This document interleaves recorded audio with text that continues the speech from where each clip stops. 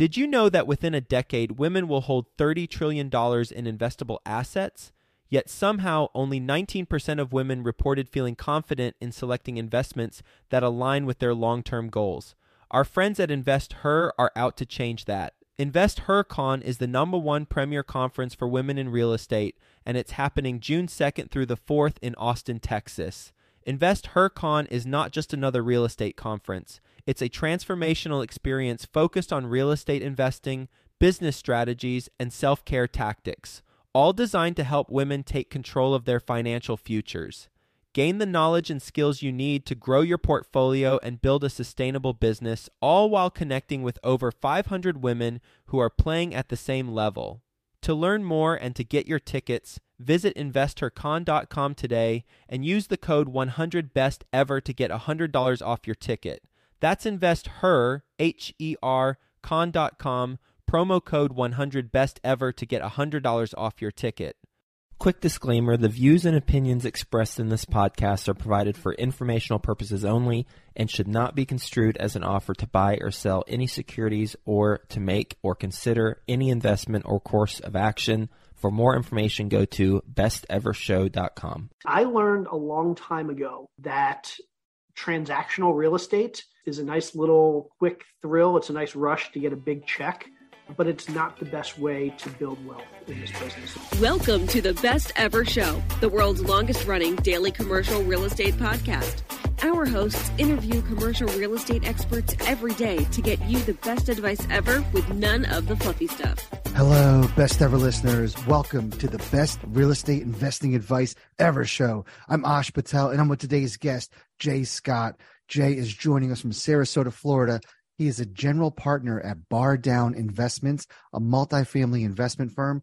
Jay's portfolio consists of 750 multifamily units and roughly 80 single-family units, plus LP investments. Jay, thank you so much for joining us, and how are you today? Ash, thanks for having me. I am thrilled to be here. It's a pleasure. You're a legend in this industry, so thanks for taking the time out of your day. Jay, before we get started, can you give the Best Ever listeners a little bit more about your background and what you're focused on now? Yes, I am a reformed engineer and business guy. I spent my previous career in Silicon Valley doing the tech thing. 2008, my wife and I left our tech jobs, moved to the East Coast, fell into real estate. Between 2008 and 2016, we flipped about 450 houses. And since 2017, 18-ish, I've been focused on multifamily investing in Southeast. And as you mentioned, we have about 750 units right now. I still have a bunch of single family units. I've done some writing and some speaking, and that's the quick version of me. Jay, the glaring question is going to be, why do you still have 80 single family units? Because once you transition into multifamily, people can't wait to dump those. We've held these for a long time. They are almost completely passive. We found a great little niche in a couple cities that we really like. We've got a great property management company. A lot of these properties we've had for a long time. So at this point, selling and taking the tax hit just doesn't sound appealing. Trying to 1031 a whole bunch of single families doesn't sound appealing. So as long as they remain relatively passive for us and generating good income as they are, we see no reason to sell them. So at some point we'll trade up, we'll do the monopoly, and we'll trade the single families for some multifamily. But for now, we're just going to hold on to them. When was the last time you calculated the equity that you have in those 80 houses?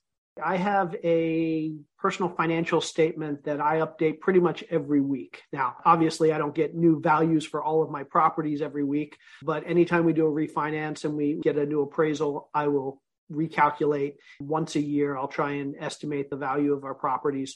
So probably the last few months we've recalculated. And you haven't been tempted to just take the tax hit and get all that cash out?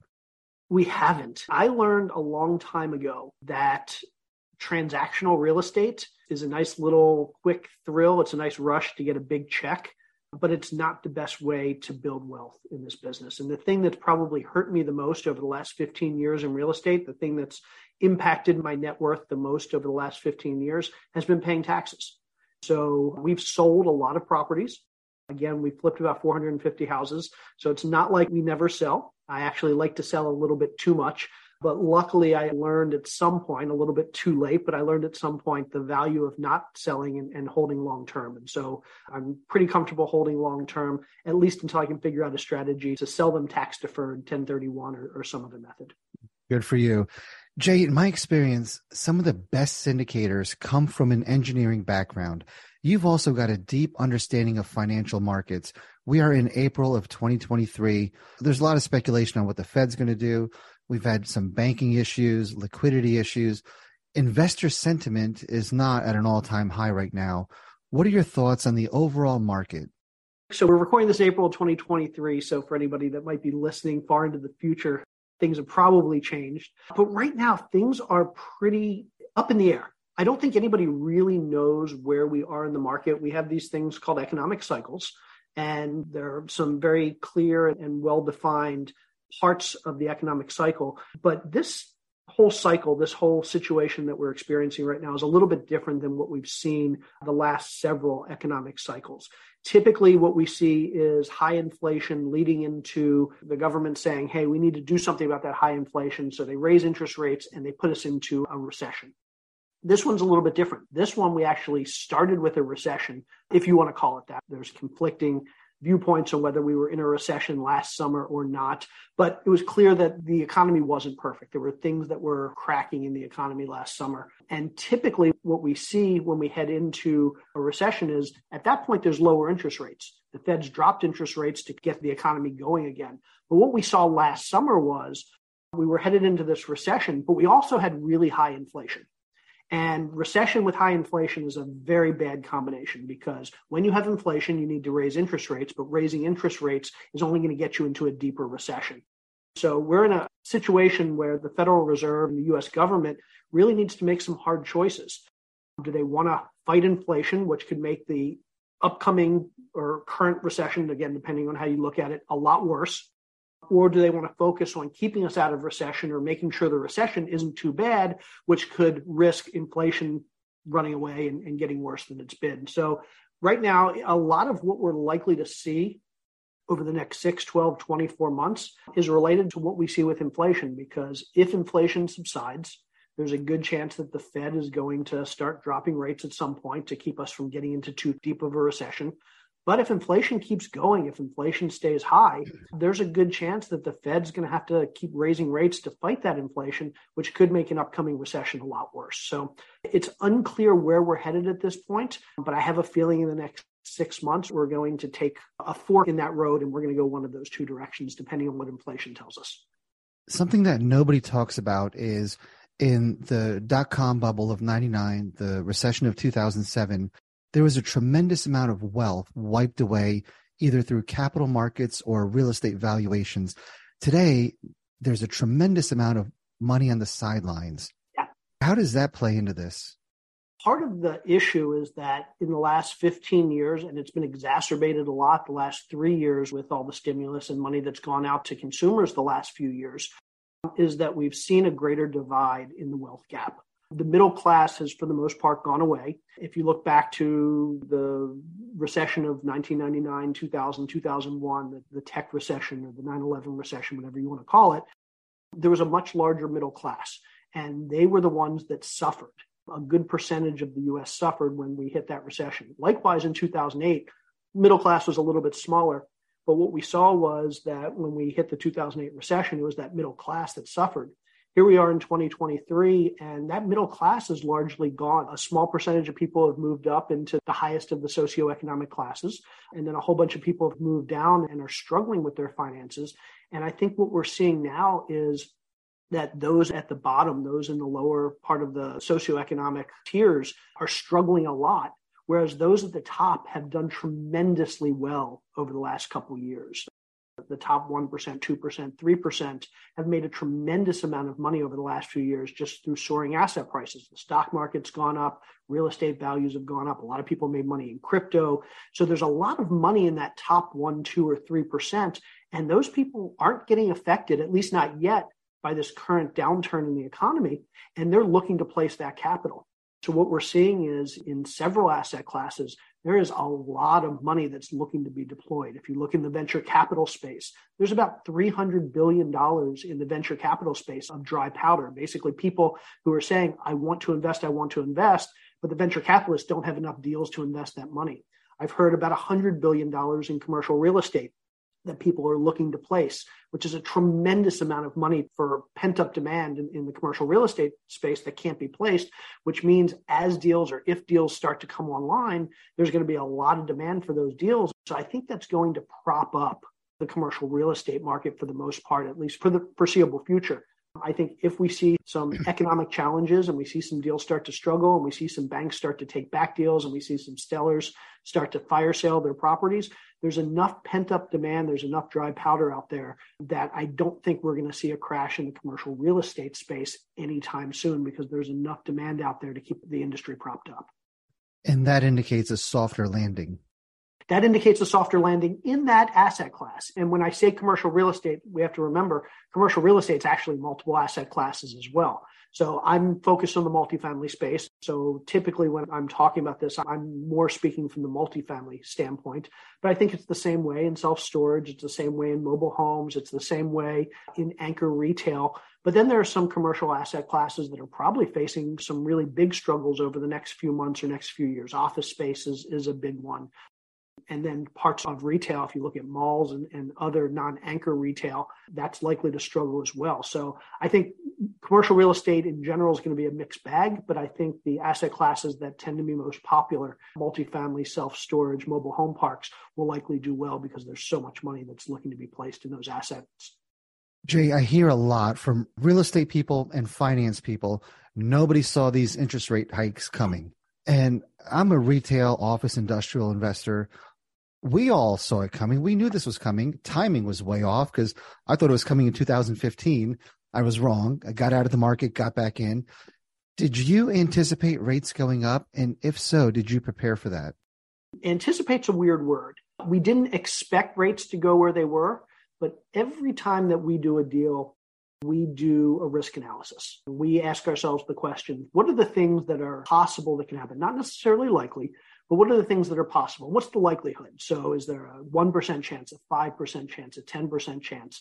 And for each of those, we basically have a set of risk mitigation techniques, things that we would do if those things were to happen. So going back, we bought a property in 2020. And I remember very specifically buying that property and going through our risk scenarios. And at the time, interest rates were at about 0%. And I remember having a discussion with my partners where the idea of interest rates going high was just crazy. We didn't expect in the next couple of years. But when you do a multifamily deal, we do value add multifamily syndications. In our business, typically deals are held for 3, 5, 7, even 10 years. So while it seemed very unlikely that interest rates were going to spike sometime in the next year or 2 or 3, which we actually did see, we didn't think it was out of the realm of possibility that we could see that 5 or 7 or 10 years down the road. So we did prepare for that possibility. We did have some risk mitigation plans in there. We had some higher reserves, and we made sure to buy a rate cap for our loan that was a 10-year loan. So yeah, there are things that we didn't foresee coming. But I'd like to think that most good investors out there are going to prepare for those things they don't think are likely, but are still possible. That being said, we've raised a whole generation of people that have only seen the arrow go up and to the right. And if you told them that multifamily prices were going to come down, cap rates were going to decompress, you would think you're talking a foreign language to them. So knowing that, and we just had this front page of the Wall Street Journal real estate section, was the 4-property portfolio in Houston, Texas, $230 million worth of loans that all the LPs lost money on. GPs got their property taken away. What are your thoughts on a lot of the people that didn't anticipate this happening and the outcome of that? I know there are a lot of people that started investing 3 or 5 or 7 years ago who are probably thinking what we've seen over the last 5 or 7 years has been the greatest thing they could have asked for, the best present they could have asked for. But in reality, I think it's just the opposite. I think what we've seen over the last several years is actually going to hurt a lot of investors. It used to be, and if you go back through the history of the economy in the U.S., We've seen 35 recessions in the past 160 years. So you do the quick math, that means we've seen a recession on average every 4 to 5 years. Now, in reality, that timing has gotten a little bit longer over the last few decades, so it's been every 6 or 7 years.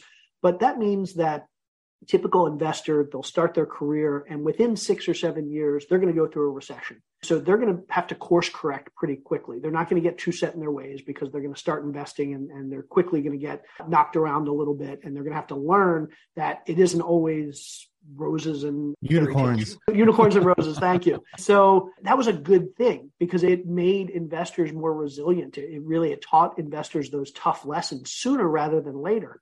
And then here we are, we had 2008, and it's now been 15 years since 2008. It's the longest period of economic expansion in history without a recession. And we have a lot of investors who have been investing for a long time who have no experience with a down market, who have no experience with a recession, have no experience with expanding cap rates, no experience with rents dropping. So all those things that make us good investors, that build that fortitude, that allow us to learn from our mistakes, a lot of investors have not had the benefit of that experience. So I think what we're going to see during the upcoming recession, and I expect that there will be a worsening recession over the next 6 to 12 months, is that there are going to be a lot of investors who got in over their heads, who got too far out over their skis, whatever metaphor you want to use, but that we're able to accumulate way too much property because this last piece of the cycle was so much longer than it normally was.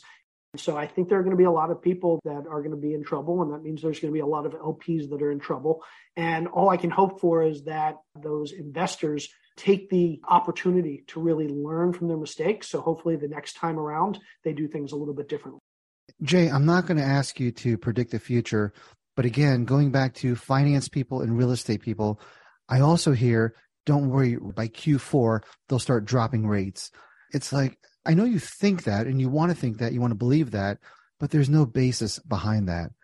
What is your advice to all of the real estate folks and finance folks that are in the mindset of rates will be back down by the end of the year? We'll be good.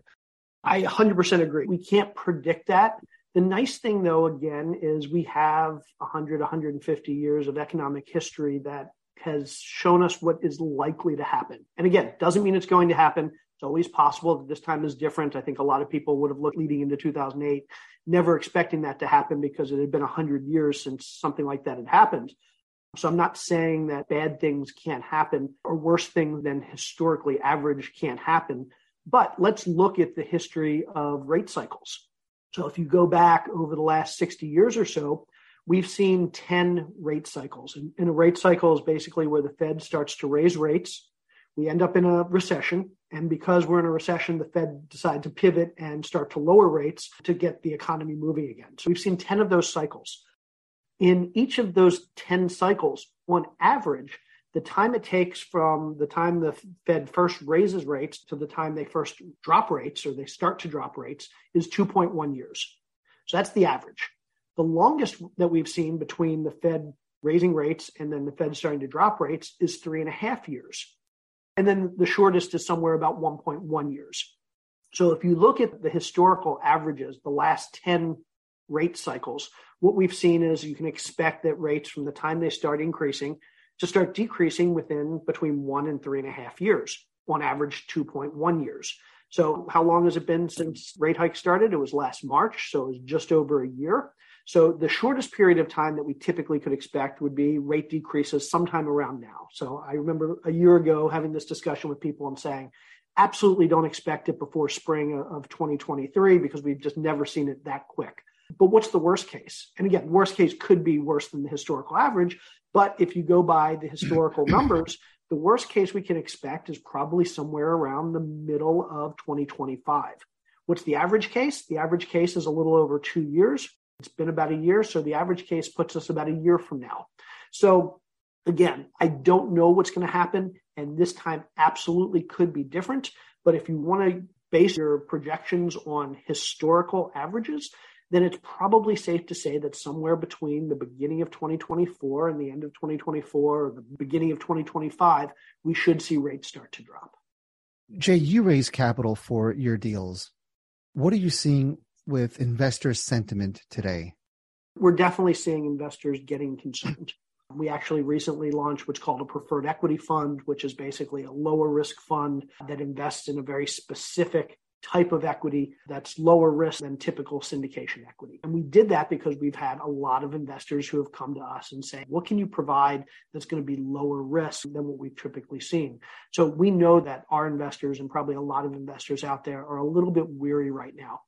That said, we also have a lot of investors who are looking for traditional syndication equity. They're looking for the same deals that we've done. Obviously, they want good deals, but the same deals that we've done over the last several years, they're looking to deploy capital in those types of deals as well. So I think there's a range of sentiment out there. Some investors a little bit weary, looking for safer investments, but plenty of investors out there who feel like at least multifamily should do pretty well over the next few years and aren't too concerned about deploying capital in more traditional investments. What are those lower risk investments? Yeah, so again, preferred equity is one that we really like. Not to get too technical, but if you think about a capital stack, you think about the money going into the deal. At the bottom of that capital stack, we have debt. And debt is the money that lenders typically put in, and that gets the lowest return. The reason why a loan gets the lowest return, typically we're paying 6, 7, 8% interest these days, as opposed to what you can get as an equity investor. The reason it gets the lowest return is because the lender always gets paid first. If there's not enough money to pay everybody in the deal their money back or their profit, the lender's always going to get first shot at all that money. They're going to get all the money until they get paid off. The people at the top of the capital stack, the regular investors, they only get paid once the lender's been paid off, and then there's extra money, hopefully, for them to get their money back plus their profits. Preferred equity is a piece right in the middle. They sit between the lender and the equity investors, so they get paid second. So the lender gets paid first, preferred equity gets paid second, and then all the rest of the investors get paid third. Because they get paid second, they're more protected than the rest of the investors who get paid third. Obviously, the lender has to get all their money back first, but once the lender gets their money back, that preferred equity piece in the middle gets all of their money back plus all of their profits before the other investors get anything. So they kind of sit in a middle position, so they're a little bit more protected. The returns are a little bit lower, but again, they have a lot less likelihood of losing their money. So preferred equity is a great place to be investing if you're concerned about the market and you're looking for a lower risk investment. A lot of funds these days are starting to do what are called debt funds. So I see a lot of former syndicators who were raising equity and doing syndications who are now starting to raise funds to actually be a lender, to put money in as debt. So their returns are a lot lower, again, 7, 8, 9%, but they're always going to get paid first. So their investors have a lot less risk than typical equity investments into real estate. So basically, the best way is to protect yourself is to go what we refer to as down the capital stack and to make investments either in debt or preferred equity as opposed to being at the top of the capital stack and being those investors that get paid last. We'll get back to the show, but first, some sponsors I'm confident you'll find value in learning more about. Deciding how to invest your capital is more challenging than ever. That's why it's never been more important to partner with a company with a solid track record and that has thrived through various economic cycles. Companies like BAM Capital. BAM Capital is a trusted multifamily syndicator that has delivered a historical average of over 35% IRR with an average hold period of 3.5 years. BAM Capital has never missed a preferred payment, never lost an LP's investment, and never called capital past the subscription amount. BAM Capital is currently raising capital for a fund designed for accredited investors, targeting a 15 to 20% IRR and a 2 to 2.5x equity multiple to its investors over a 3 to 5 year hold period. If you're an accredited investor and you want to learn more about multifamily investment opportunities with BAM Capital, visit capital.thebamcompanies.com. Again, that's capital.thebamcompanies.com. Are you a real estate investor looking to break into the multifamily investing space? Have you heard of MFIN Con happening in Charlotte, North Carolina, June 12th through the 14th? The Multifamily Investor Nation Convention is a place to learn from over 60 high-level apartment investors while networking with more than 700 additional investors. If that's not enough for you, A-Rod, Alex Rodriguez, 12-time Major League Baseball All-Star with over $700 million of commercial real estate assets, will be live and in person speaking at the event. Also speaking speaking, is the one and only Dr. Robert Cialdini, the godfather of influence and the award-winning author. I personally love his books. So be sure to secure your tickets to this live in-person event before they're gone. Go to mfincon.com for more details. Sponsorship opportunities are also available. Visit mfincon.com today. Use the promo code BESTEVER to get $200 off your tickets. That's mfincon.com. Jay, with those preferred equity investors, do they get a lesser return because they have reduced risk? Yes, typically it can be done anyway, and different operators are going to do it differently. But typically, preferred equity returns are a combination of cash flow plus returns on the back end. But those returns are typically fixed. So a very common structure for those types of deals is investors may get a 6% annual return or a 0.5% a month annual return, and then they'll get another 6% per year of invested capital on the back end when the property sells. So if somebody were to invest $100,000, they might get $6,000 per year in cash flow. And then if the property is held for 5 years, they'll get 6,000 times 5 or $30,000 additional on the back end. So it's basically a 12% annual fixed return. And again, that's more than the lender's getting. The lender's getting 6, 7, 8%, but it's less than what the common equity, the regular investors could potentially be getting. Typically, they're looking at 18 or 20% if all the projections are met on the deal. So they have less risk than the regular investors. They're getting less return. They have more risk than the lender, but they're getting more return. So again, they're right in the middle for both return and for risk. Jay, I mentioned earlier that engineers seem to make the best syndicators, real estate investors. What are some attributes from your engineering background that you apply to investing? I like to think I'm a good investor because I am a bad investor.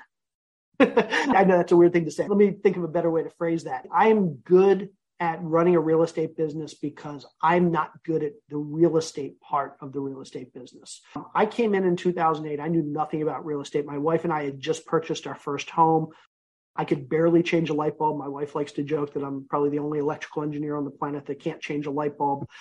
But because I knew so little about real estate, because I didn't know how to swing a hammer, because I didn't know how to manage contractors, I didn't know how to put together a scope of work, it forced me to focus on the business side of my real estate investing. It forced me to be the CEO and to bring in people who were really good at all of those things. It forced me to bring in a project manager and to bring in great contractors and to bring in appraisers and inspectors and agents. I didn't try to do those things myself because I knew I couldn't. So for me, I'd say one of the secrets to my success is I've never pretended to really be great at the on-the-ground nuts and bolts pieces of real estate. Instead, I'm really good at running a business and bringing in people and managing teams and doing the business side of real estate. And when it comes to the business side of things, all businesses are basically the same. You know how to manage people, you know how to have to manage inventories, cash flows, you know how to deal with sales and marketing and all those things. Those are the things that I'm good at as opposed to the real estate. And because I recognize that, it forces me again to bring in people that are really good at the real estate piece. And what I've seen is that a lot of engineers, a lot of business people that come into this industry, because they don't have a contractor background, because they've never swung a hammer, because they've never bought real estate before, they don't conclude that they're great at real estate investing because they understand what it takes to renovate a house. Instead, they recognize that they might not be good at it, and it forces them to bring in other people who are really good. And so we surround ourselves by the people that are good at the things that we can easily admit that we're not good at. So rocket fuel on steroids. You're surrounding yourself with integrators. Who, not how. Yeah. Jay, with the changes in the market, what are you doing to pivot? Anything different? I mentioned that we're looking a little bit more lower down the capital stack, preferred equity type investments, both as a GP, so we have a fund that does that, but also as an LP. So I invest in other deals myself. I'm looking for lower risk investments, preferred equity investments, debt investments. So certainly that's a big thing that I'm doing. I'm making sure that anything, again, whether it's something we're investing in on the GP side and we have our own investors, or I'm investing as an LP, I'm making sure that the underwriting is super conservative. I want to know that for the next 3 years, because I do believe that in 3 or 4 years, we're going to be out the other side of this recession. Things are going to start to get better, but things could be bad for the next year or two or three or four. So I want to know that the underwriting for the next couple of years is tremendously conservative. I want to know that any debt that's in place isn't going to have an expiration date or termination sometime in the next few years. I want to know that if it does, that there's some backup plan for how we can refinance or replace that debt if interest rates continue to go up, or if we see lending tightening and DSCRs drop or LTVs drop. I want to know that we always have a plan for the next few years, because again, I'm not worried about 5 or 10 years from now, but I am worried about 2 to 3 years from now. So I do want to see that super conservative underwriting. And then the other thing is simply, I want to make sure that I'm investing with the best operators. The deal's important. The location's important. The property's important. But at the end of the day, great operators are going to figure out how to make a good deal work in the face of issues and in the face of troubles. Bad operators, no matter how great a deal is, if something happens, they're not going to be able to get it back on track. So as far as I'm concerned, pedigree of the operator is of utmost importance at this point in the economic cycle. Having you as an investor, to me, would be like cooking for a Michelin-starred chef. What are things that you look for in GPs when you're placing your investment dollars into?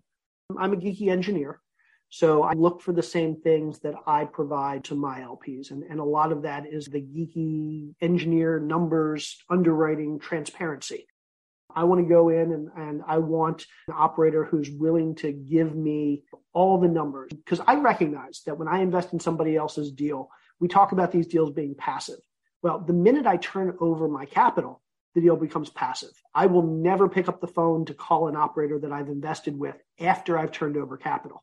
But I make sure to do my due diligence and thorough due diligence up front. So what I want to see is operators who are perfectly comfortable providing me transparent information about the deal leading up to it. If I'm looking at doing a deal and I have trouble getting in touch with the operator, if I have trouble getting answers to questions, that's a red flag for me. Because again, I'm not going to bother that operator after my money's been turned over.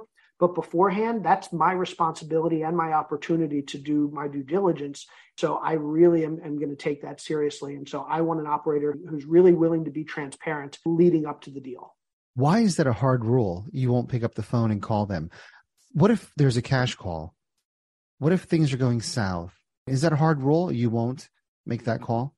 I shouldn't say that's a hard rule that I will never call them. I guess I'm more saying I will never be one of those investors who is going to pick up the phone every time I have a question. Typically, what I like to do is I like to vet the operator in the deal prior to putting my money in, at which point I recognize that I can ask all the questions I want, but most likely I'm not going to have any control over the deal. So me bothering the operator is going to do nothing except maybe help me sleep a little bit better at night. But most of the operators that I do business with, they are good at communication. And that's actually one of the questions that I ask when I'm doing due diligence is, what is your communication plan? And if they don't have a good answer to what that communication plan is, that's going to be a big red flag for me, because I do like to know what's going on. I don't want to bother the operator, but I want the operator to feel some responsibility to communicate what's going on. So all of the operators that I work with, I know I can expect at least monthly communications. I generally can get quarterly financials. Sometimes we have Zoom calls. The larger operators obviously aren't going to communicate as much as the smaller operators. I'm a smaller operator, so we probably over communicate a little bit because we don't have as many investors or as many deals. And I recognize that. But even the large operators that we invest with are really good about at least monthly providing very detailed breakdowns of what's going on in the properties, what to expect. So I go in with the expectation that I'm only going to do business with operators that I believe are going to communicate with me well enough that I don't feel the need to pick up the phone. And that's the key. So I totally get that. I should have asked this question a lot earlier, but can you give us the evolution of starting out flipping hundreds of homes to becoming a multifamily syndicator? Yeah, so we fell into flipping houses. It wasn't something that we thought about and said, this is the business for us. We not accidentally, but we flipped a couple houses, and that kind of led to flipping a couple more and a couple more. And one day we looked back and we said, okay, I guess we're house flippers now. But 8 years into that, I started to get a little bit burned out.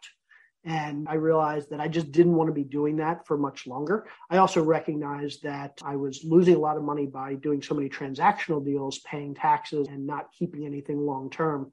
I remember in 2016, we looked back and my wife and I calculated how much extra money we would have had if we never would have sold any of those single family rentals, or even if we would have sold half of them, or even if we would have only kept a quarter of them, how much more money we would have had. And made us realize the power of long-term buy and hold.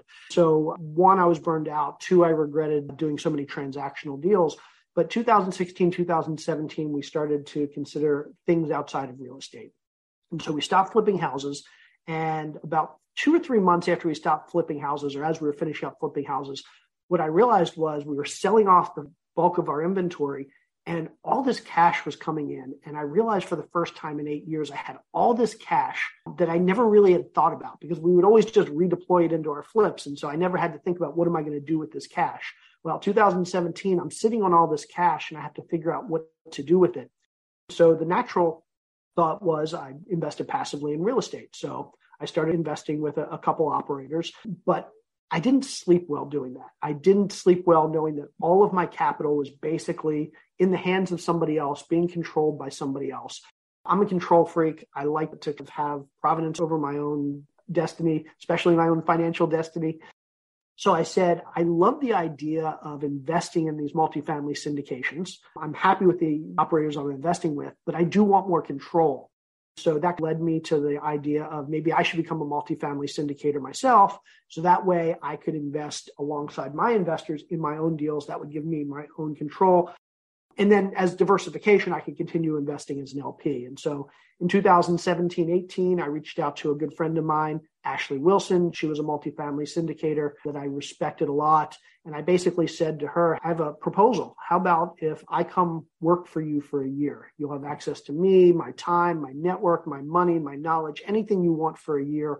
All I ask in return is let me shadow you and learn the business. She loved that idea. And so for a year, we worked together. And by the end of that year, what we realized was we had some tremendously complementary skills. All the things that she was good at, I wasn't. All the things that I was good at, she hated doing. But between us, we were like some superhuman investor. So 2019-ish, 2020, we said, hey, let's team up and partner. And so we've been partners for the last few years. So that's how I got into multifamily and the evolution. Jay, you've had a tremendous amount of success. Is there a deal that went south and you look back and you're kicking yourself because you should have known better? Is there a lesson learned that you can share? Yes. I've only lost money on one deal I've ever done. And most people, when I say that, think I'm bragging. But let me tell you something. That is actually, as far as I'm concerned, a really, really bad thing. It says that I've been way too conservative over the last 15 years. I'm not saying that you should play fast and loose with other people's money. But again, for 8 years, I was flipping houses with my own money. And to only lose money on one deal basically says that I wasn't doing enough deals. I was too conservative. So this isn't a good thing. I'm not bragging about that. But I did lose money on one deal. And there have been a whole bunch of deals where I may not have lost money, but I felt like the deals weren't worth it for some reason or another. And the one big thing that all of those deals had in common was a bad partner. So in my experience, the thing that has hindered me the most or has led to the most stressful situations, the deals where I've come closest to losing money or that one deal that I did lose money, was all the result of a bad partnership. So for me, what I've realized over the last 15 years is how important it is to ensure that if you're going to partner, that you find the right person. Because I like to say a partnership is like a marriage, but a whole lot more important. If I get divorced, I'm probably going to lose half my stuff. If a partnership goes south, it's possible both people can lose everything. So I actually take my partnerships, I don't let my wife hear this, but I take my partnerships as seriously as I take my marriage. And I think a lot more people would be better served if they were doing the same thing. Good advice. Now, you're very analytical. What are you doing to lose more money? What are you doing to push yourself into taking higher risks? I am allowing my partners and the people I trust to have more say in the deals that we do. So a good example was for those 8 years that I was flipping houses, my wife was my business partner. And for 8 years, she was saying, we need to take more chances. We need to do more deals. These are good deals. You're overlooking them because you're being too conservative. And I didn't listen to her. And in retrospect, she was right 99% of the time. So I've recognized that I'm tremendously conservative, and I've accepted that. And it's led me to be a lot more open to when my partners or people that I'm working with or people that I trust say to me, this is a good deal, you should be a bit more open-minded than I am. So I think the big thing that I've done is just embrace the fact that I'm conservative to a fault. Is that painful for you? It is, because again, I'm a control freak. And anytime that I'm asked to do something that I feel like is out of my control is tough. But it's just like anything else. It was like public speaking or anything you do, the more you do it, the more comfortable you get. And again, it goes back to great partnerships. And again, I've had 2 serious partners or 3 serious partners in this business, my wife, Ashley, and another gentleman that I've partnered with for the last 10 years. And the common thing amongst all 3 of those partners is they're people that I would trust with my life. So when you find somebody that you can trust with your life and with your wallet, those are people that when they say something, you should listen, even if it makes you uncomfortable. Jay, what is your best real estate investing advice ever? Best piece of advice ever. This goes out to anybody that hasn't done a deal yet. So I tend to find that I meet 2 types of people in real estate investing. Number one, I meet people who have never done a deal. And that's probably 97% of the people that I meet have never done a deal. The other type of people I meet are people that have done 5, 10, 15, 50, 100, 500 deals. There's one type of person I never, ever meet in real estate. And that's somebody who's done 1 deal. Because nobody does 1 deal. A lot of people do no deals. A lot of people do a lot of deals. Nobody does 1 deal. If you can do 1 deal, you're going to realize that there's a formula, there's a methodology, there are ways to get deals done a lot faster than that first deal took you. That second deal is going to be so much easier, and the third deal is going to be so much easier. So for anybody out there that hasn't done a deal, just remember, all you need to do is 1 deal. Because if and when you get that 1 deal, you're going to do a whole lot of deals. Amazing advice. Jay, are you ready for the best ever lightning round? Let's do it. All right, Jay, what's the best ever book you recently read? So it's funny, Joe Fairless's best ever apartment syndication book, I don't know if I got that title right, is one that I literally just read again. I remember reading the manuscript when he first wrote it, and then I read it again about 2 weeks ago because I'd been recommending it so many times over the last couple months that I decided to reread it. So that's number one. The best book that I think nobody's ever heard of, or not nobody's ever heard of, but is not as popular, is a book called The Goal. It's written by, forget his name, Israeli guy, written back in the 80s, but it's called The Goal. The subtitle is The Theory of Constraints, and it's basically all about how you can make your business more efficient by focusing on whatever it is that's the biggest issue in your business. And it's a great book. I can't do it justice, but go out and buy The Goal. Jay, what's the best ever way you like to give back? About 20 minutes before this interview, I got done volunteering. So I volunteer at a local food shelter about once a week, and I try and be very involved in a lot of local organizations and charities. It's something that I unfortunately didn't make a lot of time for the first decade that I was investing. And I've realized over the last couple of years how lucky and how fortunate I am to be in the position I am in. And so just staying involved with local charities for me has been the biggest way and the best way. And Jay, how can the best ever listeners reach out to you? www.connectwithjscott.com, and that'll link you out to everything. www.connectwithjscott.com. And it's the letter J followed by Scott. Yep. If you do JAY, you'll still get there. Okay. Look at you. There's the engineering, the analytical person coming back out. Go. Jay, I got to thank you so much for your time. You've been a legendary investor. I've followed you on social media for so long. It was an absolute pleasure to sit down and spend 45 minutes with you. So thank you for your time today. Thanks, Ash. Best ever listeners, thank you so much for joining us. If you enjoy this episode, please leave us a 5-star review. Share this podcast with someone you think can benefit from it.